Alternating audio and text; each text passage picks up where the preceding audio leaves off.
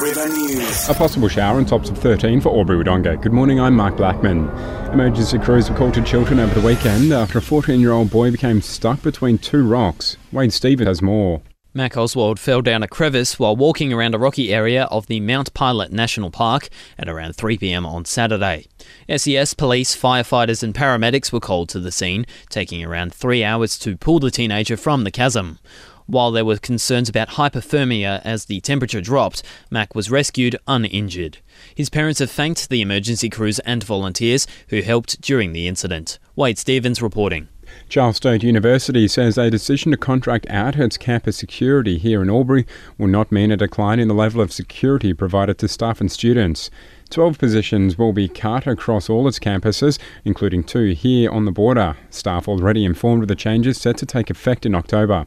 Deputy Vice-Chancellor Ken Dillon says they're currently finalising their tender contract with a national provider and that the decision will allow the university to focus on its core responsibilities. The decision was taken to ensure the university can remain competitive in the sector, and particularly around part of a broader program of service improvement changes that we're making to ensure that we're adding value to teaching and research and can therefore deliver on the core responsibilities of the university.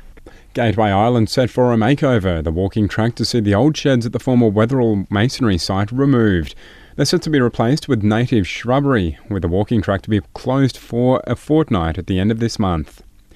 Water New South Wales says the capacity of our main regional dams are on the rise after some good mid-year rains, although overall levels are fairly poor. It's not the news Murray River farmers and irrigators were hoping for, as many bank on strong spring and summer crops to help keep their heads above water. Tony Webber from Water New South Wales says fingers and toes are crossed everywhere for more rain on the horizon. I think everybody's hoping that right across regional New South Wales, to be honest with you. I mean, this is certainly a change for the better, but I don't think it's going to have a dramatic turnaround as far as the prospects go for the coming season. And Southern Cross Austereo is joining other regional networks in a campaign to pressure federal politicians to consider the growing risk of cuts to regional TV services if media laws aren't changed. You can find out more information by heading to the website saveourvoices.com.au. Now to sport. In O&M footy, respected Lavington Panthers star Cade Stevens has been sent to a Melbourne hospital with a suspected broken neck, the incident occurring during his first return to senior football after breaking his wrist last year.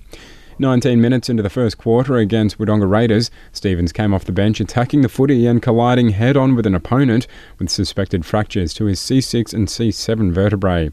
Following the incident, there was more bad news for the Panthers, who ended up going down to Wodonga Raiders by 25 points.